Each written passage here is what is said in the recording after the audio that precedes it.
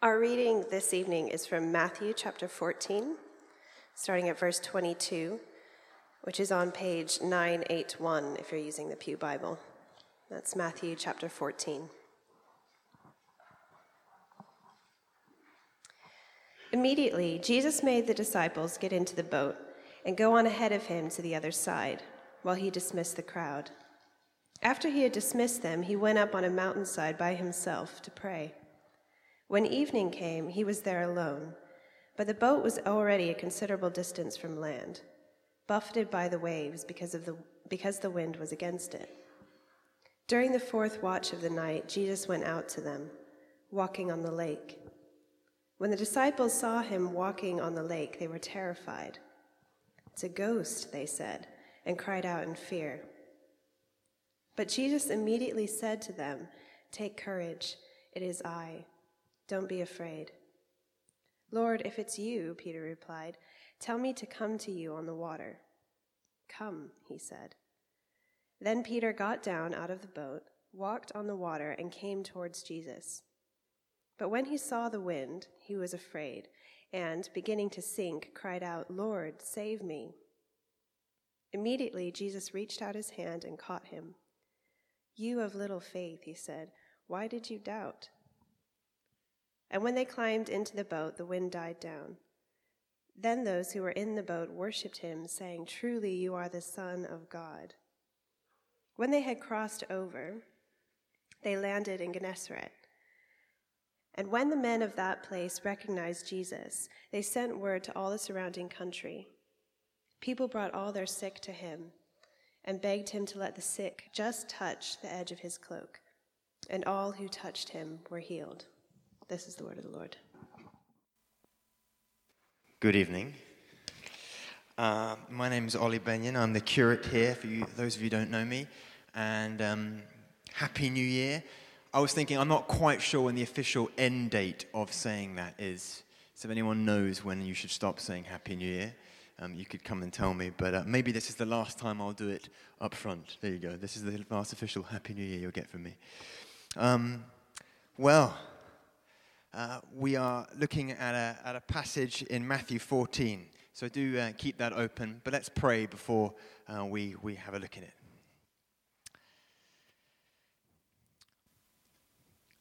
Lord, we thank you for your word and for such stories as these, and though that many of us may know this story and it may be familiar to us, I pray that you would help us to see something new tonight, learn something new about you tonight, to help us take a step in the right direction as we embark on 2017 tonight. In your mighty name, amen.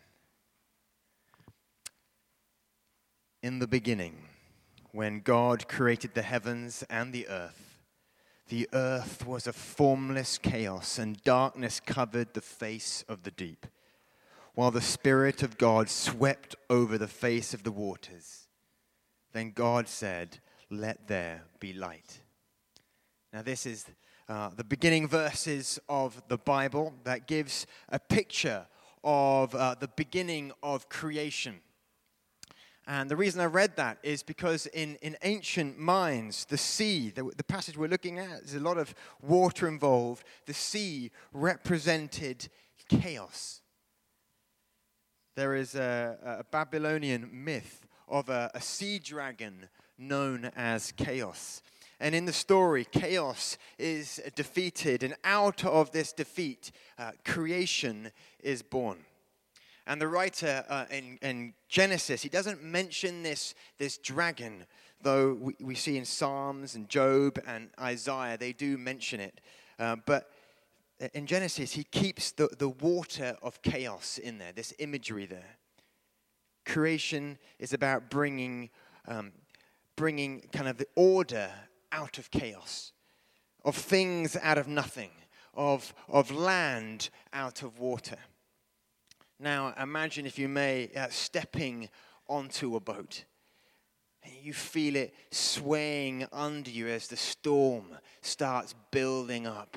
And I don't know about you, as I get older, anything that slightly moves in a repetitive fashion, I start getting sick. I don't know what it is. When I was a kid, I could spin around on those things in parks all day long. But now you just go for a few moments, you're like, this is feeling rough. Well, just imagine what it is, the storm starting to build. And you feel your face slightly turning green. And you'll start to feel how the Israelites felt as they looked at the ocean. The ancient Israelites were a nation of land lovers. And so the disciples are rowing in a boat.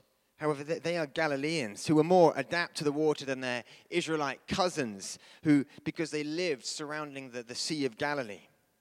Yet, even though they fish and they were used to being on the water, they keep their Judean fear of the storm, the fear of the dragon, the fear of the ocean. But Jesus' disciples, these are like hardened Galilean fishermen. It takes a real storm to make them fearful. But this was a real storm. Verse 24, but the boat was already a considerable distance from land, buffeted by the waves because the wind was against them. Now, if you have a picture in your mind of Jesus kind of cruising along a nice lake, kind of surfing along in a beautiful kind of plain, kind of crystal lake, then I would just rip that image up in your mind. The rain is soaking them. The disciples are cold and very wet. The boat is going like, and like this and this, and you start getting this image of sickness. They're bucketing out water with all they've got, and they think they're going to go under. It is a real thunderstorm. So I want to freeze this image right now, if you may, and we'll come back to it in a moment. So just park it up here. And we want to rewind a little bit back to the beginning of the start of Matthew's gospel. And we see John the Baptist coming onto the scene, and he's living in the wilderness. And he's going around telling people to repent, for the kingdom of heaven is near. He spoke of one coming that was greater than he, who will baptize with the Holy Spirit and with fire. And of course, he's talking about Jesus.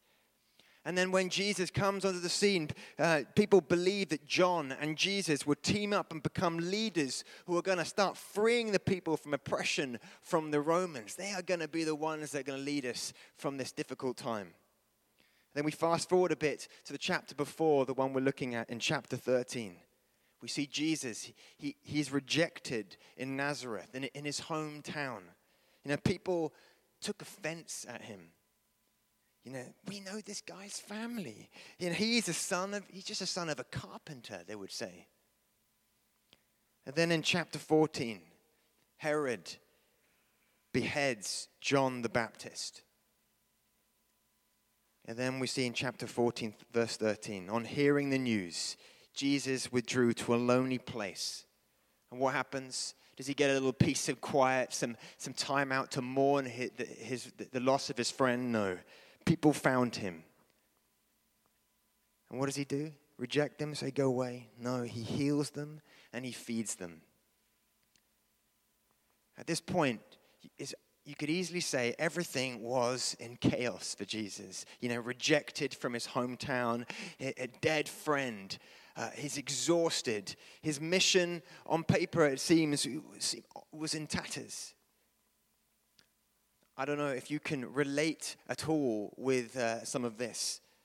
You know, we all experience chaos, don't we? You know, I know for me, 2016 has had moments, little moments of just chaos where I'm feeling helpless. I feel fearful. I may be feeling a bit uncertain about the future. And I'm sure many of you here, you may think back of 2016 and you may have experienced your own types of chaos. Well, I want to bring out 3 challenges we can take from this passage.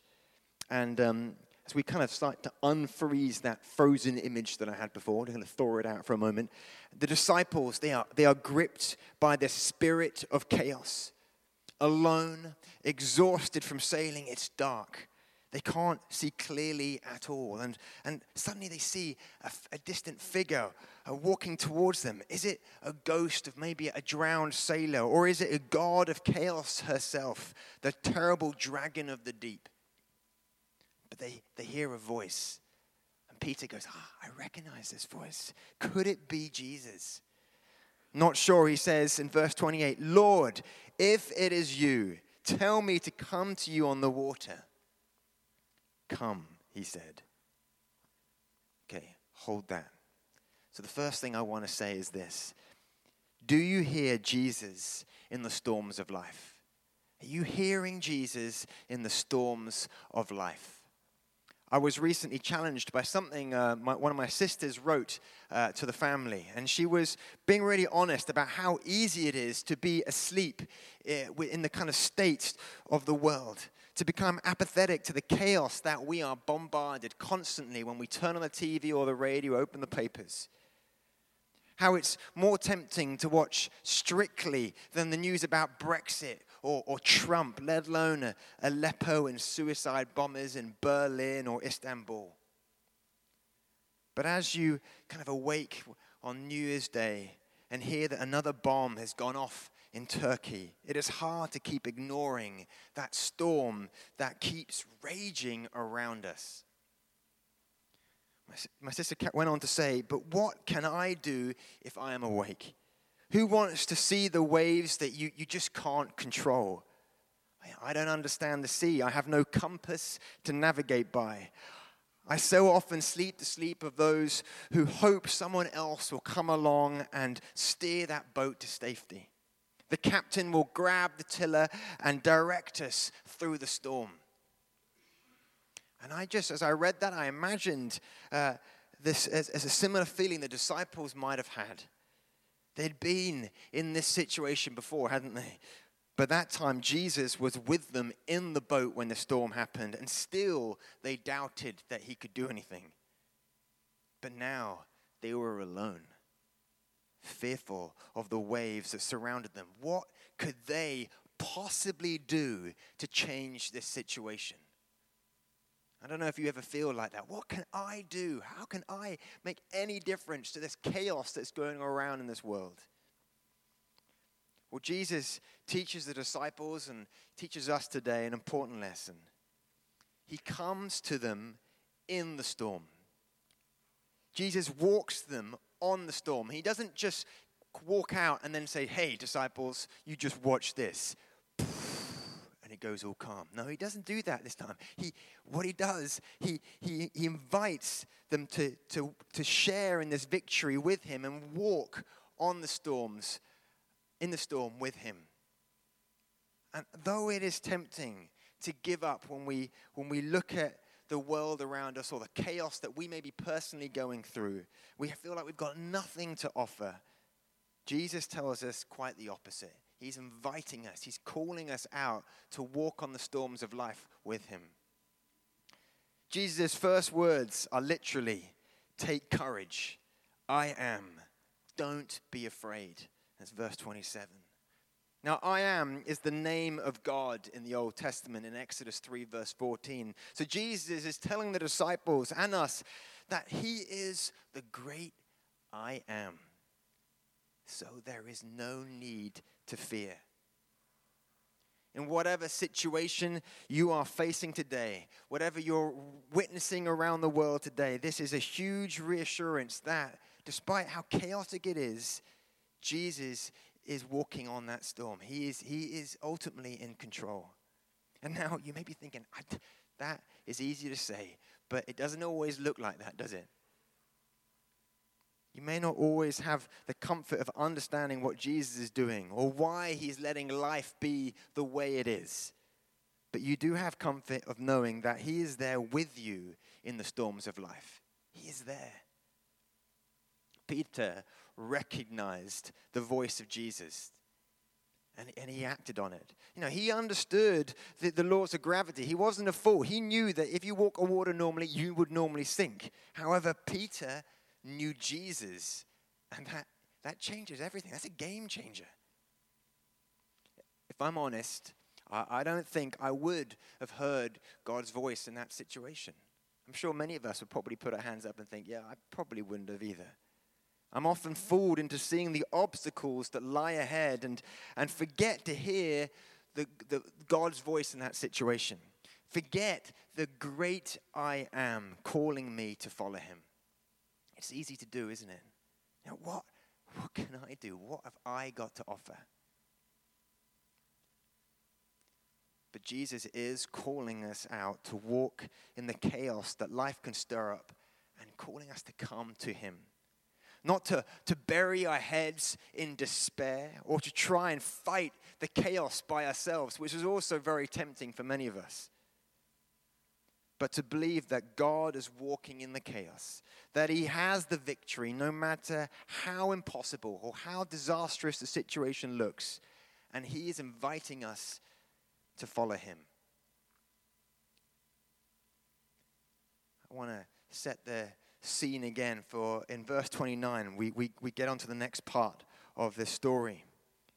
Then Peter got out of the boat, walked on the water, and came towards Jesus. And Peter gets out of the boat and he defies the chaos, doesn't he? So the second thing I want to say is, if you want to follow Jesus, then you have to get out of the boat. This may be something that is said many times, but it's something that is so true, and we need to hear it over and over again. One of the most significant moments in my life was attending a church service that was home to 100+ recovering drug addicts. Now, I've kind of said this a little bit before, and that I'd spent a week with them on a placement and heard stories after stories of lives just transformed by the love of God. And just heard stories of life that were just completely in mess and in chaos. And there was one particular evening where I was in a church service, and during the service, there was a time for testimonies. And this woman, she stood up to come up and give her testimony. And I first noticed that her arms were just completely shredded, like shredded meat. It was from overuse of needles. And she took the mic and said this: over the last 15 years, I've been a drug addict and survived in the streets by being a prostitute in every city in this country. I lost my family, my children, and my home. I've been in countless rehab clinics and was never able to get clean from my addiction. In the end, I was considered too far gone by many of these clinics and was withdrawn help. I'd hit rock bottom and hated myself and thought that my life was over. I came to this church called Bethel Community and got the help and support from the most loving people. And it's here that I met Jesus, who incredibly led me out of my addiction.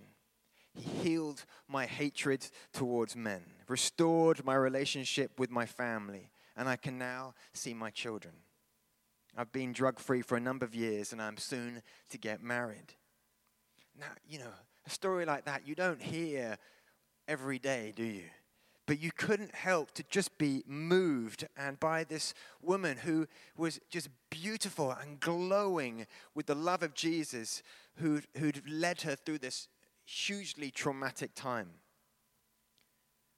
And what I'd learned from this time is God had called these men and women who were living the most chaotic, the most, on the far reaches of our spectrum of what we think is, messy, to take steps of faith and to trust him. And the result was hearing story after story of wonderful transformations.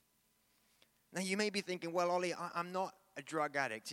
This is my life is very different. And I would say, well, if God can reach in and not just stop a life from destroying itself, but make it whole and radiant so that all who witnessed it, especially that day, would say, I want what they have got, then I believe our God can calm the storms in our life, no matter how messy, how chaotic they may seem. So I want to encourage us to let's follow Peter's example. I'll do it despite the chaos, despite the mess, because I see Jesus. I know who it is that I'm following. And the third scene, and the final scene, is this. Peter is doing it, isn't he? He's walking on water. Then he notices something in verse 30. But when he saw the wind, he was afraid and, beginning to sink, cried out, "Lord, save me." So the third thing I want to say is, when you focus on the wind and waves, you will sink. Can you relate to Peter? It's all going well. Then, oh my word, this is particularly scary. His focus suddenly shifts. How often do we all focus on the challenges ahead of you? Look at your inabilities, your insecurities, or whatever, and you just give in. But Peter not only shows us that he's human and makes mistakes, he also shows the way of overcoming failure. In verse 30, beginning to sink, he cried out, "Lord, save me." He didn't wait until he was drowning. I think some of us do. We get to the point where we are hit rock bottom. We don't need to go to that point. He doesn't wait to that moment. As soon as he felt himself sinking, he called out to the Lord and reached out his hand to him, and Jesus caught him. For the last year, I have been attempting to teach my children to ride a bike, and this is not as simple as I first thought.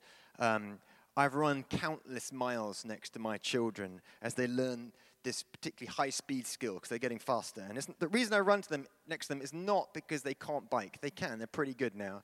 But there's often a moment at every single bike ride where I will have to turn from jogging father to, ninja. And they suddenly they're going fine, and suddenly they'll notice something in the trees, or it's wind blowing, or they realize they're going a bit fast, and they lose their pedals. Always happens. And they aim, I think purposefully, for the old lady with the dog, and they cry out my name, throw both hands in the air, go, "Daddy!" That is my cue to dive, grab my children, probably at the same time, before they face plant into the tarmac. My kids, they expect me to catch them. That is why I'm running. They want me to run there. Now, I know what you're thinking. You're thinking, Ollie, well, the only way they're going to learn is you're going to have to allow them to face plant into the tarmac. And that does happen as well, and I agree. But that doesn't really work for my illustration. You see, Peter, he knew Jesus. He believed who he claimed to be. And that is ultimately why he got out of the boat in the first place, didn't he? However, there will be times when we focus on the wind, on the waves, and we will just begin to sink. We will fall, and like my kids who expect to be caught, we can expect God to reach out his hand when we call out to him, and he will hold us up. That is a promise. That is a promise for us. And I don't know how often you may cry out to God, but I want to encourage you, let's do that more often. God, help me.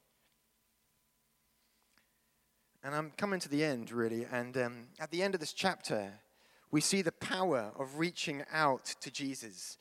When people recognize who he was, in verse 33, they discover he is the Son of God. Wow, this is who he is. When they recognized who he was, they longed for the sick friends just to touch the edge of his cloak in verse 26. And as many touched him, were healed. Those who touched a crust of bread were filled during the feeding of the 5,000. And Peter, he simply touched an outstretched hand of Jesus, and he was held up. Faith really is touch, isn't it? It's making contact. It's taking that step of faith and saying, God, I want to reach out to you. And the early Christians that this book was written to in the Matthian church, who were struggling to build a church primarily of Jewish believers in the northern part of Palestine around 70 AD, they could take enormous encouragement in this story. The Jesus they worshipped both fed them in the Lord's Supper and protected them in the storms of life. Their part was just to trust him, to reach out a hand. And his part was then, and is still today, to save. So in 2017, I want to be known as someone who is awake, who is listening for that voice of Jesus and is willing to take steps of faith to do something even if it sounds or looks impossible. To remember that when I sink and fail, which I know I will, to grab hold of the one that is in control. My dad would often say this little phrase. Well, actually, when someone says to him, hey, Tom, take care, he would often say, no, take a risk. And I used to find that particularly annoying, really. But actually, there is truth in that statement. We are not, as Christians, just to take care, to just go with the flow. No, Christianity involves taking steps of very risky kind of faith. And it's not blind risk. It's not, abandoning all reason. It's knowing who we're following. It's focusing on Jesus. So may 2017 be a year of not being asleep or burying your head in fear of what's happening around you, but to be awake to the call of Jesus, to taking small steps of trusting in God's will for your life. Last week in the morning service, I spoke on Proverbs 3, verse 5 and 6, and I just thought it was a good way to end this morning. It's very famous. It says, trust in the Lord your God. Trust in the Lord with all your heart and lean not on your own understanding. In all your ways acknowledge him, and he will make your path straight. Amen.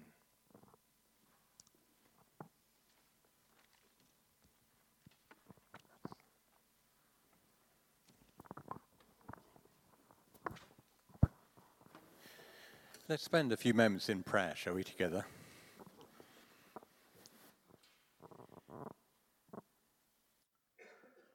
And let's take what we've been reminded and taught by Ollie tonight and put it into practice and think about it for a moment.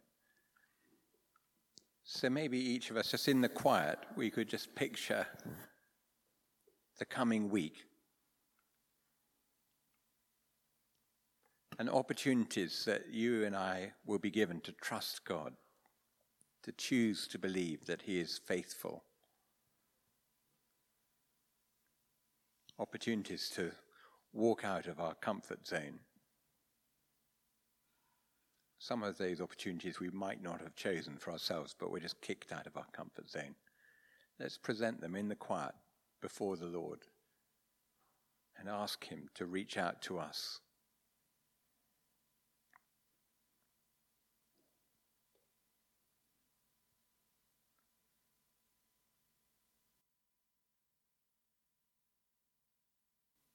Lord Jesus, we thank you that you know us by name.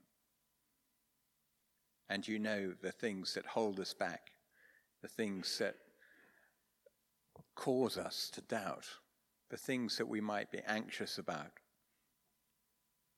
We pray, Lord, tonight that you would call to us by name and we would trust you. Lord, in your mercy, hear our prayer. One of the things we're taught by the scriptures that we can do for one another is to pray for one another. And tonight, we can so easily think of areas of the world where it's precarious and dangerous to be a follower of Jesus Christ. And it is easy to look at the news and to want to switch channels. But Lord, we don't. We come before you and we present the needs of those who suffer because they follow you. We lift up those who are struggling tonight physically, those who are hungry, those who are sick, those who are refugees far away from the place they know as home, those who know that if it's discovered they're Christians, they will be persecuted and suffer. And we ask, Lord, that you'd come by your Holy Spirit and you'd fill them with your strength, with a knowledge of your presence, that somehow in an amazing way they would know they're not forgotten, neither by you nor by your worldwide church. Lord, in your mercy, hear our prayer. And then as it's a new year, let's just ask that the Lord would fill us with a desire to please him in this coming year. Individually and as a church, Lord, we want to be people who exercise faith and trust. People who live life distinctly differently because we're connected to you, the living God. And we welcome every opportunity, though it's hard to say that, we welcome every opportunity to learn to trust you, to walk by faith. So thank you for those opportunities. Lord, in your mercy, hear our prayer.